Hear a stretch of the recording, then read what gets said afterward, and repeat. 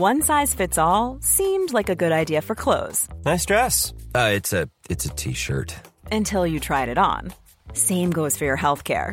That's why United Healthcare offers a variety of flexible, budget-friendly coverage for medical, vision, dental, and more. So whether you're between jobs, coming off a parent's plan, or even missed open enrollment, you can find the plan that fits you best. Find out more about United Healthcare coverage at uh1.com. That's uh1.com.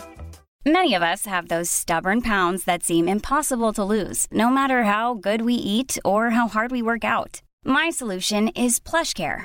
PlushCare is a leading telehealth provider with doctors who are there for you day and night to partner with you in your weight loss journey. They can prescribe FDA-approved weight loss medications like Wegovy and Zepbound for those who qualify. Plus, they accept most insurance plans. To get started, visit plushcare.com/weightloss. That's plushcare.com/weightloss.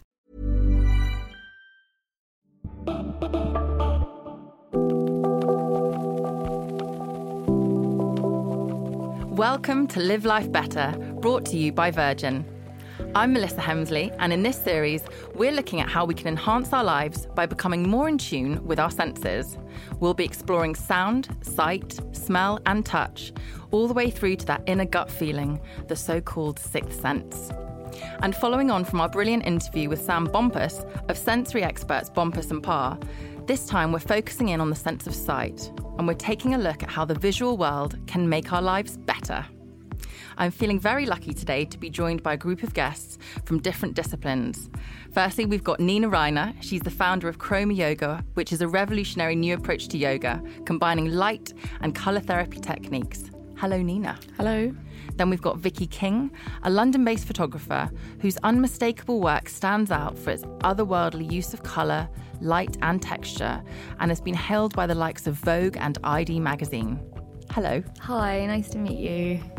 And on the line from Stockholm, we have got Carl Ryberg, an architect and psychologist whose new book, Light Your Life, explores the art of using light for health and happiness. Carl, hello. Hello, hi. Thank you, everybody, for joining me. Okay, let's kick it off. Nina. Yes. Talk to me about why the visual world is so important to you and how you've implemented that in Chroma Yoga. I mean, I think visually. Whenever I need to remember stuff, I always think in a pattern or in some sort of shape or something that associates the word or number with something visual. And I mean, I've done a variety of creative things and jobs in my life. I was previously a fashion designer before this. And so creating visual stuff is just what I'm interested in. But I suppose how I kind of came to sort of creating Chroma Yoga was really going to installation art and seeing the impact that had on people and how popular it is. So I went to a show called Light Show at the Hayward. I think it was about 3 or 4 years ago. And it was all different artists using light and colour. And even like the most simple installations that had a red room or just a green room or whatever, people were it had a really profound effect on people around me and myself. And it also really provokes an emotional response as well. And so that's the kind of where that sort of seed sort of planted in my head to sort of create something visual for that could be paired with something like yoga or another style of fitness. And sight is, for most people, I think, the dominant sense, isn't it? I would agree, yeah. And what about you, Vicky?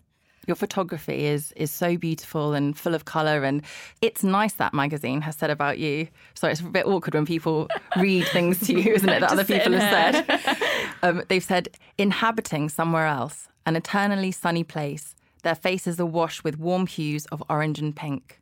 And that just makes me feel alive already, just reading that about your work.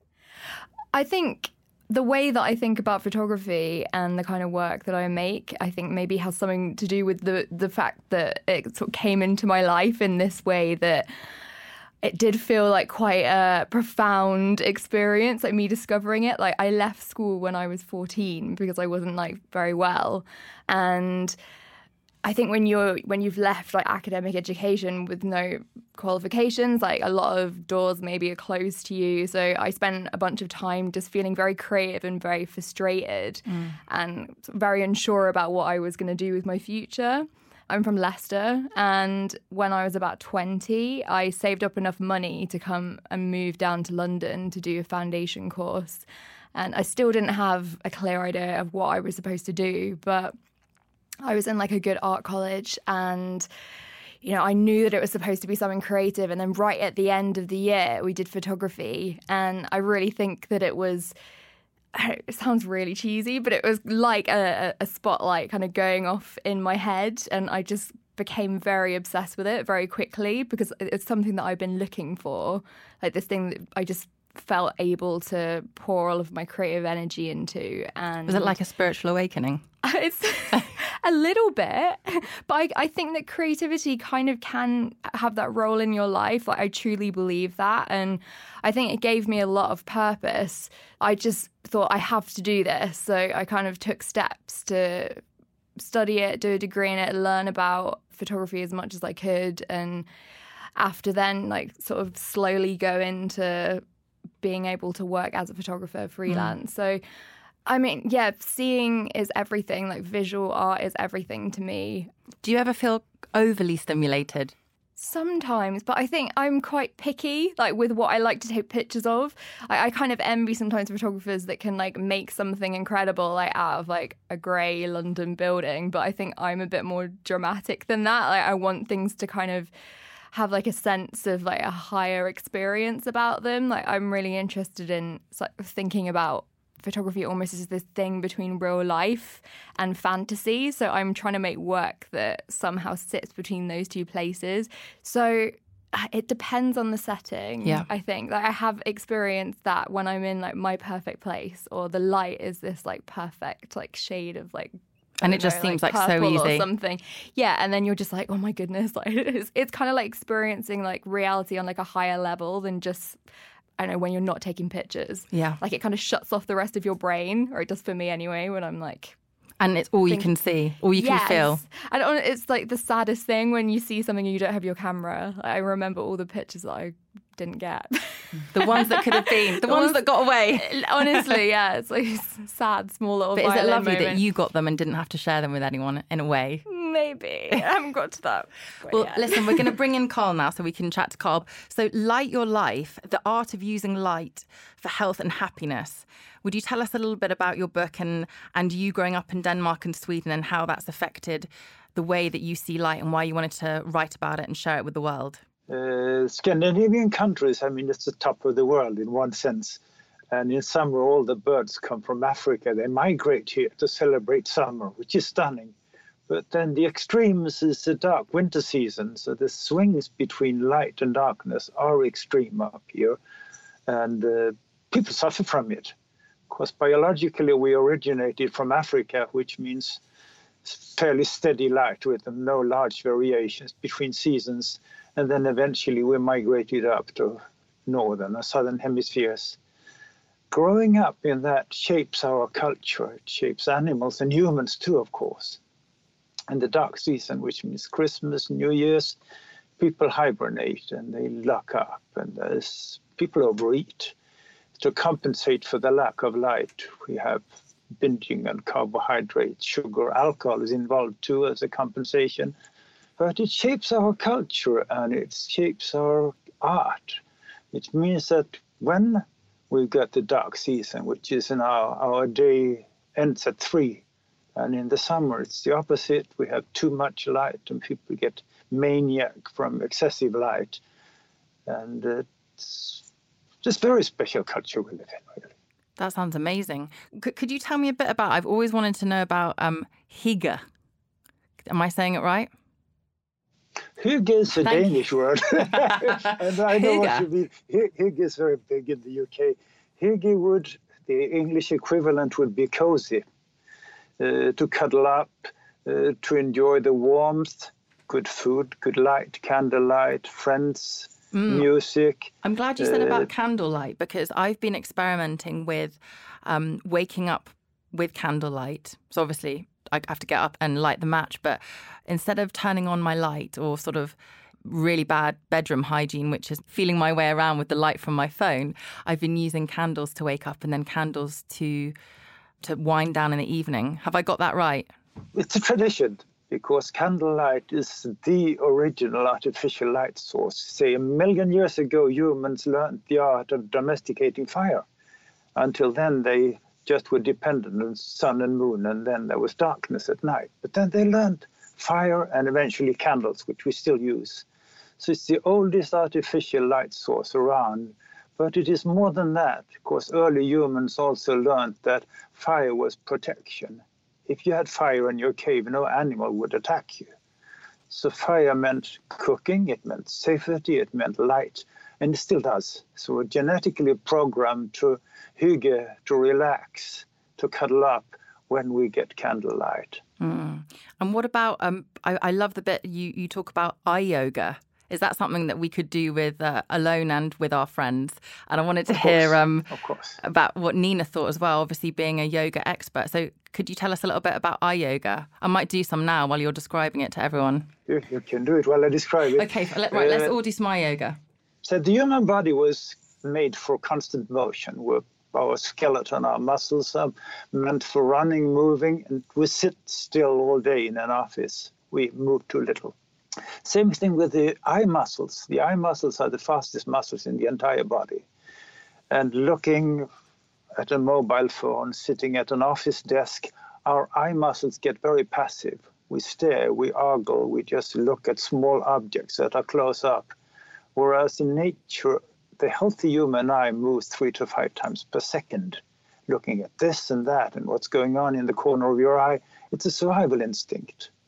So modern people have lazy eyes and lazy bodies and lazy everything. And to retrain these muscles is the essence of eye yoga. It was invented back in the 1920s by a Dr. Bates in the US, who was working with school children, and found that training the eyes, you could often discard the glasses and regain a natural vision, so to say.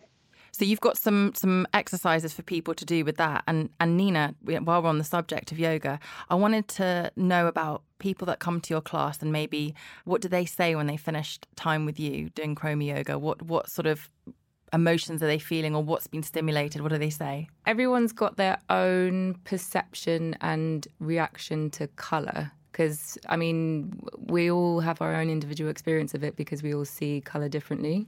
But in terms of like the kind of emotional impact that it has on people, especially in the winter, what we do in the morning in our class is a yellow class, and it's like a really nice, like warm sunlight yellow that you usually get like if you imagine it in the summer, and it's like that really like deep hue. And the kind of effect that has on people is it just puts them in a better mood, just because it's just from going outside from the dark into a room which is a yellow room, which is associated with like warmth, the summer, like sun. It just has that psychological impact, and it makes that difference. And then we also, with those classes, we also finish on a kind of like around like 15 or 20 minutes of blue light. We also do blue classes in the afternoons as well, when people are kind of like experiencing that sort of midday slump because of the research that goes into blue light and how that can actually suppresses a hormone in your brain called melatonin, which is the hormone that kind of makes you go to sleep. And if we don't get enough blue light in the winter months, then that imbalance can have quite a big effect on our mood and also our sleep, and people get a thing called seasonal affective disorder. And so a lot of people think what we do is like colour yoga, and it's much more grounded in the kind of scientific research that goes into light therapy and the effect that has on the body and the brain. And so, yeah, in the mornings we have kind of like yellow or blue classes, and then in the evenings we do the sort of more red and orange hues to replicate that effect that Carl was just talking about in terms of candlelight and how our brains have like evolved over time to associate that with comfort and winding down and things like that. Nina, if people can't get to your classes in Shoreditch, is there anything they can do at home or to replicate that sort of feeling? And yeah, I mean, like I have so you were talking about waking up with candlelight. I have like a sunlight clock. So at like 7 a.m, my clock slowly gets brighter, and that's how I wake up, rather than like looking at my phone or switching my other cold lamp on. I think the key is, in terms of like home lighting and comfort, is that really in the evening you want to avoid blue light. So you want to avoid looking at your phone or your laptop, because they are really strong emitters of blue light, and swapping any kind of like cold white light bulbs for amber ones, or ones that have more of a warmer orange hue. More candly. Yeah, much more candly. I mean, obviously the ideal is candlelight, but I don't think that's necessarily realistic for a lot of people. And just, everyone can do like breathing exercises, or there's lots of yoga on the internet as well, but obviously our classes are very designed around different points in the day, and we do have the best teachers in London, so I would recommend coming Everyone to Chroma get down Yoga. Here. Chroma Yoga if you Shoreditch. can, but if you can't, then yeah, there's lots of ways that you can essentially change your home environment to make sure that you're getting the best kind of sleep possible. And how about some paint as well? Paint in your bedroom? Yeah, I mean, like, or clothes. Like, it's, I mean, everyone has a tendency to wear dark clothes in the winter because that's kind of what you feel like, but actually wearing bright colours can also have a completely different effect on your mood. So yeah, you could challenge yourself to have like a little 7-day, I'm going to only wear like red, yellow, orange, blue, challenge, and see how that feels. But Nina's wearing a lovely pinky red coral. I am, yes. Very, very 2019. Apparently it's the colour, which her colour is cheering me up. Same, I put on pink lipstick, and the rest of my face can, be a mess, but the pink lipstick helps me out, feeling a bit more perky. Vicky, I would love you to describe a picture to us and, get one out for us. But I want to talk to you about what colours speak most to you, and what time of day you feel most inspired to work or stimulated. It's actually interesting that everyone's brought up candlelight, because some of my pictures that I bought are completely lit with fire. Like, I'm quite obsessed with like orange and blue together. So I think times of day wise, like that bit where it goes past the last bit of the sun and you just have that like kind of last little ray of like red, but then the sky is kind of gone like midnight blue. Like I think that's so beautiful. And I actually remember going to Dublin recently, and they still have those old street lamps, these really dim like warm orange ones, and when the sun was like going down and the light was all blue, the whole city was just lit up with these little orange flames. It was really beautiful. I wish we were doing this with a window so we could watch the sunset. That would feel really nice. I actually went through a whole stage where I got so obsessed with firelight. And I mean, it's interesting to hear like the connotations that you were talking about, Carl, with like protection, but I just had a very sort of intuitive like draw to it. So I started making these portraits of people where it was just lit with candles. And then this one is a painting that was done by my sister, and we lit it with candles as well. What a talented family. It's this beautiful, peaceful, orange lit picture. I'm very bad at describing what I'm seeing. It's a difficult one to describe. But I feel sort of sucked into the blues there and the oranges. So you're happy to shoot any time of day, but the candle moments of the day? I mean, I prefer using natural light. So if we're talking about like shooting something purely with natural light, there are certain points of day that aren't so fun to use. So for instance, like high summer, like the height of 2 p.m. midday sun is like no photographer's dream lighting. So you can have a siesta then? Yeah. I mean, it's just like super harsh and like it's not flattering, and like it just blows everything out. Like color-wise, it just kind of drains like the tones from everything. But morning, later into the afternoon, I love shooting at night. Even like a grey day is quite beautiful. Like it's a kind of like a big softbox. Like the sky just kind of makes everything really silvery. And the golden hour. The golden hour is obviously, everyone loves that. For anyone who doesn't know what the golden hour is, explain as a photographer. The golden hour is when the sun is going down and then you get that orange light at the end of the day. That's for when to do your selfies, everyone. Yeah, exactly. Selfie time, the golden hour. We get it like sporadically in the UK, but I guess like California and golden hour is like the pinnacle of like amazing sunshine. That's why everyone wants to go there. Carl in Stockholm. Yes. Nina mentioned the seasonal affective disorder that lots of people suffer from, and you talk about the winter blues. Can you talk to us more about that and your tips for combating it and really trying not to get too down in the winter? It's estimated that some 30% of the Nordic population suffer from SAD. 30% are on sick leave, and related, you got the flu, you got the blues, lack of energy, sleeping in. And so ideally, you should sleep in during the winter. Some simple health tips. One goes like this, because artificial light, candlelight, electric light, is usually very weak. And to give you some numbers, the European Commission of Standards says that in your office, on your working desk, you should have at least 500 lux. That's considered healthy illumination.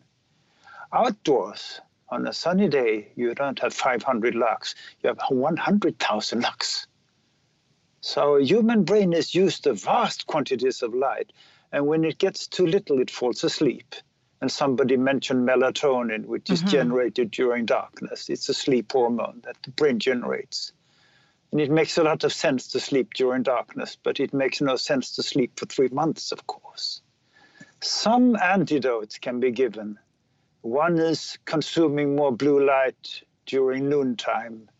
And ideally go outdoors at noontime, because even on a misty, overcast day, you'll easily get some 5,000 lux, because the volume of the sky is so vast. And 5,000 lux is 10 times more than you get in your office. So go out for a lunch walk, sit in the park, chat to the birds, recharge your brain. The brain eats light, much like the tummy eats food, the brain eats light, feeds on light. And that's the idea, how to feed your brain, how to feed your eyes with quality light. And you said in the winter, it's good to sleep a bit more, but of course not sleep for 3 months. You yourself, you're a very busy man. You have your books, you're an architect and psychologist, and you run the Monochrome Institute in Stockholm. Do you find yourself more productive? Or when is your most productive time? When do you like to work most? I'm a night owl. I like to work at night. So I'm not... Because you're chatting to the birds all day. Well, in a sense, yes. Yeah. But it also means that we're all different. Yeah. Men, women, young, the old, etc., larks and owls, as we're called, all have different body rhythms, different light clocks, different light rhythms. And to find out, much like your diet, are you vegetarian or do you want your proteins or your fish, whatever, what are the light sources that you prefer? How to feed your brain properly? The eyes and the brain feed on light. And the idea behind the book was to make a cookbook for the brain. How to feed your brain, what do your eyes eat, and find out your personal light diet, what suits you.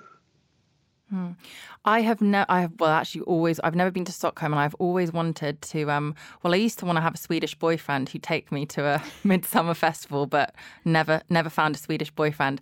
Could you, do you have... It's never too late. No, it's not. Do you have a celebration in the winter? Is there anything that gets people through the winter? Christmas. Just Christmas. So it's a long slog now till spring, isn't it? There is Easter comes in, because these are ancient celebrations, light celebrations. The midwinter, the winter solstice. Then you have equinox, which is Easter, or Easter being the first full moon by equinox. And then midsummer, which is the summer solstice. Those were celebrated by the Celts, by the old Brits. They were celebrated by the Romans, the Chinese, and the Scandinavians, and the Hindus. So these light festivals are our body clocks. And you just mentioned the moon. Is there anything special we could do under moonlight that would be good for us? Skinny dipping, I don't know, walks in the parks. Is moonlight powerful for us? Moonlight has some interesting qualities. First, the moon is the most distant object you can ever put your gaze on. So for the eye yoga, modern people are nearsighted, they're myopic as we call them. They look at objects that are way too close. the farthest object you can ever discover is the moon. So train your eyes to look at that full moon, look at the craters, and look at something that's really distant. Then it's your connection to, call it the universe, the cosmos, the galaxy. The planets are many, and the galaxy is a big place. So it also rules your seasonal clock. And it's also known that it rules your hormones. Menstruations are clocked by the moon, more or less, give or take a day or two, because moonlight is polarized. You don't realize that, but reflected light always becomes polarized. Polarized light has special biological qualities, affects humans' emotions, and this is known for a long time, that animals react to the full moon, humans react to the full moon. And the saying, the lunatic strongly reacts to the full moon, of course. Yeah, it's fascinating. The moon, I'm really fascinated by the moon. There's never been a faster or easier way to start your weight loss journey than with PlushCare. PlushCare accepts most insurance plans and gives you online access to board-certified physicians who can prescribe FDA-approved weight loss medications like Wegovy and Zepbound for those who qualify. Take charge of your health and speak with a board-certified physician about a weight loss plan that's right for you. Get started today at plushcare.com/weight-loss. That's plushcare.com/weight-loss. plushcare.com/weight-loss. Ever catch yourself eating the same flavorless dinner 3 days in a row? Dreaming of something better? Well, HelloFresh is your guilt-free dream come true, baby. It's me, Keke Palmer. Let's wake up those taste buds with hot, juicy pecan-crusted chicken or garlic butter shrimp scampi. HelloFresh. Stop dreaming of all the delicious possibilities and dig in at HelloFresh.com. Let's get this dinner party started. Many of us have those stubborn pounds that seem impossible to lose, no matter how good we eat or how hard we work out. My solution is PlushCare.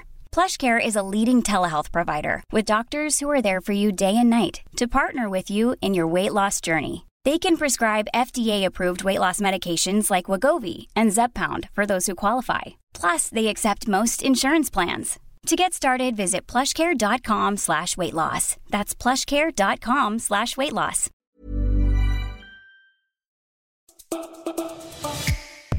Finding happiness in a satisfying and fulfilling career can be a challenge. But when you throw additional barriers into the mix, the idea of job satisfaction can seem like an unattainable goal. Why don't you start by telling me a little bit about the most shameful mistake you've ever made in your life? Shameful mistake? And hold fire. I asked that just to offer a sense of what is effectively the question I'm asked every time I apply for a job. Breaking Barriers is a groundbreaking podcast series.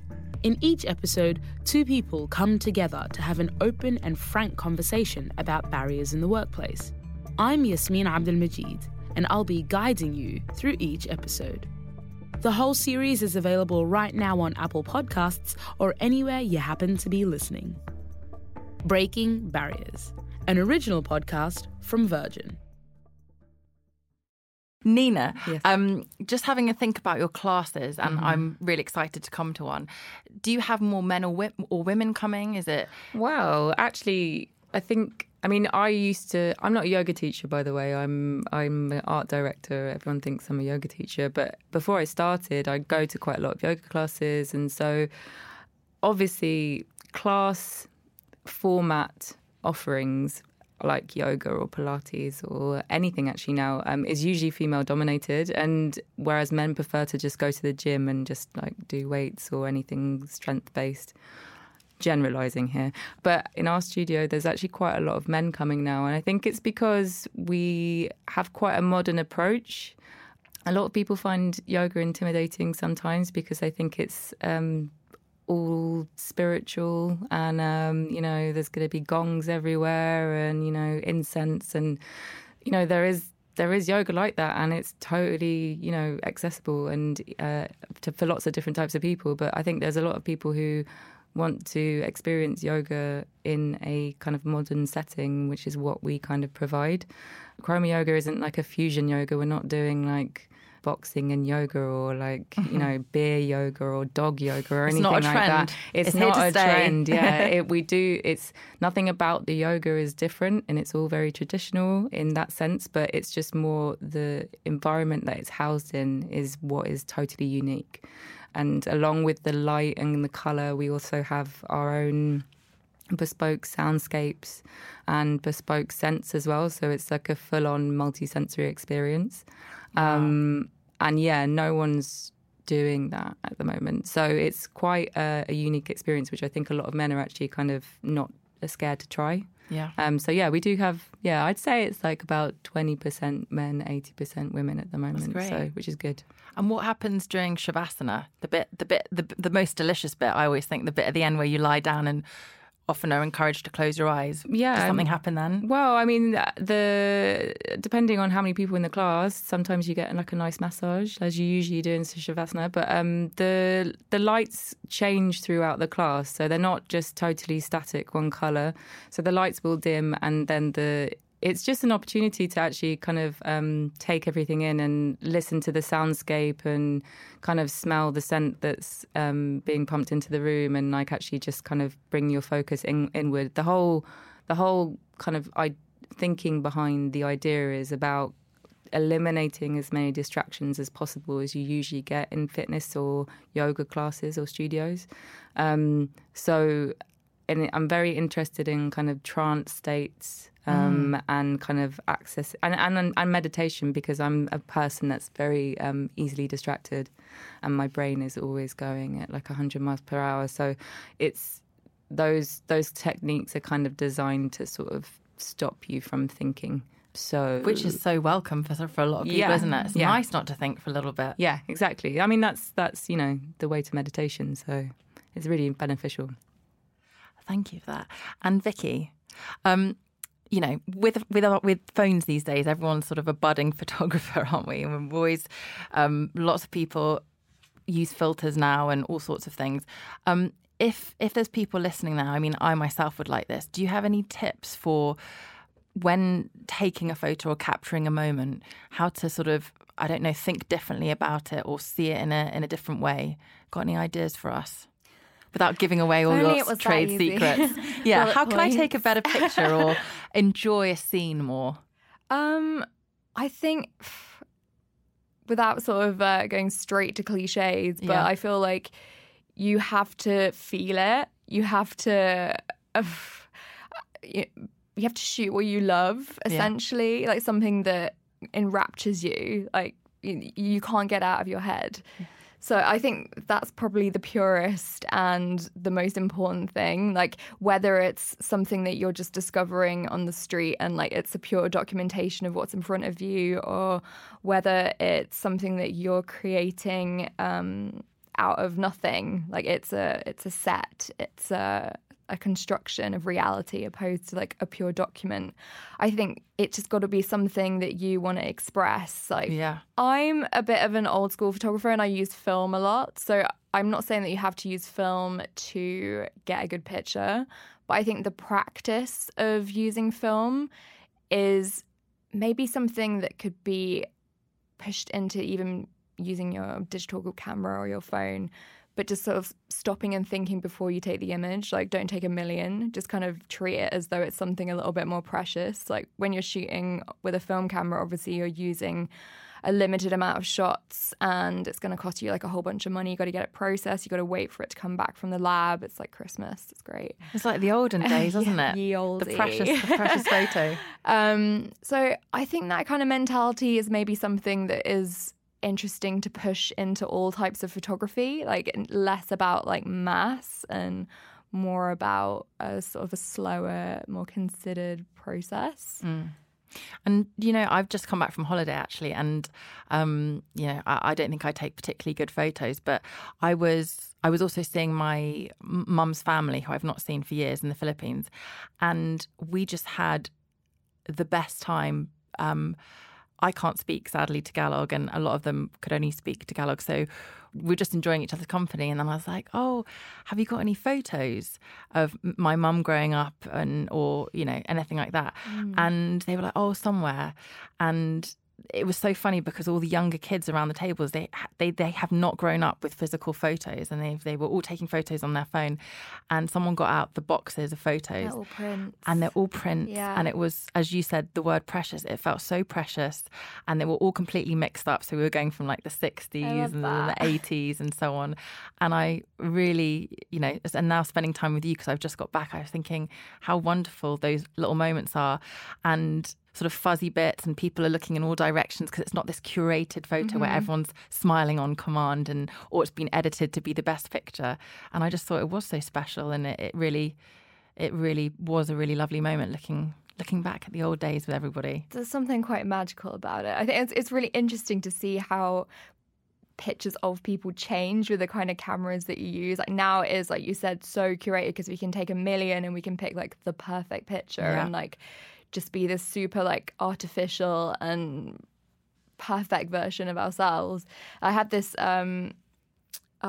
this series of images that my uncle gave to my mum and my grandmother that's in their living room, and it's like the generations of like the women in my family. So it's kind of interesting to see it go from film, like smaller film cameras of my mum and my grandma, and then my great grandma was obviously with one of those really old like 10:8 cameras where you'd have to sit still for 3 seconds, and I think that's why all those pictures of people in the Victorian times, they all just look completely quite scared, shocked, because they're just having to like be totally still and like completely expressionless for like 10 seconds or however long it took to take the exposure. But yeah, I agree, there's something really magical. It is magical, yeah, it totally is. And Carl, you mentioned earlier that workplace absences in the winter are super high. Is there anything that employers, people responsible for the offices and the ambience, for want of a better word, at the offices could do to help out people, be it the lighting or times of, I don't know, people working at the times of day, or you said lunch break is so important, go out and be outside, chat to the birds. Anything else that people could do? Because we spend so much time at work. Yeah. Because ideally during the winter you should start working later. Mm-hmm. Up here in the winter, people get up when it's dark and they come home when it's dark, and the few hours of daylight they spend in the office, and the poor brain doesn't know if it's night or days. So it means you're in a constant state of jet lag. The brain is semi-asleep and it compensates with coffee and sugar to keep going. What you can do, and say in an office or in factory or school, is to have quality lighting. There is light, and often happens that people buy the cheapest bulbs available, or even worse, in the studio where I'm sitting, they've got fluorescent tubes, which are some of the worst light sources ever. It's impossible to replicate sunlight because the sun is a star, and you simply don't hang a star in your ceiling, no way, and you ever will. But we can imitate it as closely as we can. Get a spectrum that's reasonably close to daylight, and what is often used today in industry known as dynamic lighting. You try to imitate the sunrise, change of colors. We heard our good photographer comment on that. And then towards noon, the colors change, in the afternoon, in the evening, and you have a color spectrum that somehow imitates the natural cycle of sunlight, also known as human-centric lighting. Because we're originally outdoor animals. Humans are not meant to sit in offices at all. Our eyes, our brains are meant to live outdoors, to look at much larger distances, to move a lot more than we do. So another aspect is, like we mentioned, go out, move your body, move your eyes, train them, and get some circulation into your brain. Mm. You know what? I was just remembering school. Do you remember when you'd walk into school in the winter and it would be so bright? And yeah, I was, those long, thin bulbs, and often they would flicker and they'd give you a headache, right? Yeah, I'm sure they do. Yeah, and I wonder now, kids, I remember my school playing field was almost going to get sold off at one point, and the lack of time we had outdoors, and I wonder, the impact it has on kids' attention and how much information they can process and hang on to with those crazy lights. And then I think, I don't know, in my school we didn't have it, but am I right in thinking a lot of kids have computers to use at home now to do their homework and just all of that light? Indeed. Yeah. Any tips for parents on how they can support their kids with light hygiene? What is known, if you go back to Granny's days, for example, or 2 generations back, electricity was pretty rare, and people would follow the natural rhythm of sun and moon and daylight. They would spend a lot more time outdoors. Much work was done outdoors. And it's also known that those generations rarely used any glasses. So modern kids, modern office rats, often tend to wear glasses. And they are myopic, their eyesight is failing already with kids. And many of the artificial light sources also includes a monitor, a mobile phone. The screen is usually flickering, and it radiates in a daylight spectrum. So the monitors are made to imitate daylight, but that's a bluish light. And if you use that going to bed, the brain doesn't know what's happening. So the brain interprets bluish light. It's a summer sky, bright blue skies. It's time to be awake. And then towards sunset, it goes into orange, it goes into pink skies at night. Photographer's delight or shepherd's delight. Everybody's delight. Thanks, Carl. And Nina, you talked about the blues, the oranges, and so on. Any other colours to note? Yeah, well, so we do, in the evenings, we have red and orange and yellow and pink. Going exactly what Carl's saying in terms of replicating that sort of sunset. And then in the mornings, we have yellows and blues. And yeah, again, we only really use light frequencies that really have like a significant impact rather than just like throwing any old colour in there just because it looks pretty. That's what we use. What are the positive effects of green? Am I right in thinking it's calming? I mean, yeah, psychologically, yeah, that's what we associate green with. But green has a similar effect to blue, not as intense, but yeah, the idea is that it kind of has a sort of similar melatonin suppressing effect. So we don't really tend to use green because we use blue and that's the most beneficial, really. So yeah, that's why I say we don't just throw any old colour in there. It's always got a reasoning behind it. Because our focus is more on kind of how can we make this a better experience for you in terms of your health and your sleep and your mood, rather than just, being like, hey guys, pretty colours. Yeah.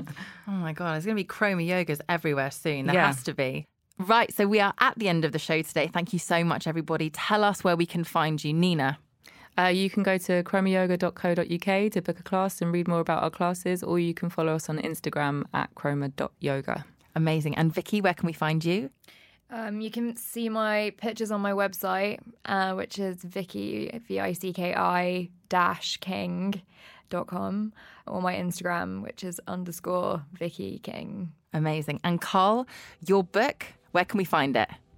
Should be out in the bookstores, and it's coming out in the US in February now, so it should be worldwide, even coming out in Russia next year. Oh, fantastic. So that is Light Your Life, available everywhere and coming out in Russian. Fantastic. I don't know what they call it in Russian, but that's the British title, yes. Perfect. Thank you so much. So thank you. Thank you. And thank you so much, everybody, for joining us, anyone that's listening in to Live Life Better. I'm going to be back next week to explore one of the other senses. If you'd like to know more about the guests on this show, head over to virgin.com/podcasts. And of course, I would love to hear from you. Get involved with the conversation on Twitter @Virgin using the hashtag #LiveLifeBetter. Live Life Better is a Picsou production for Virgin. From me, Melissa Hemsley, goodbye.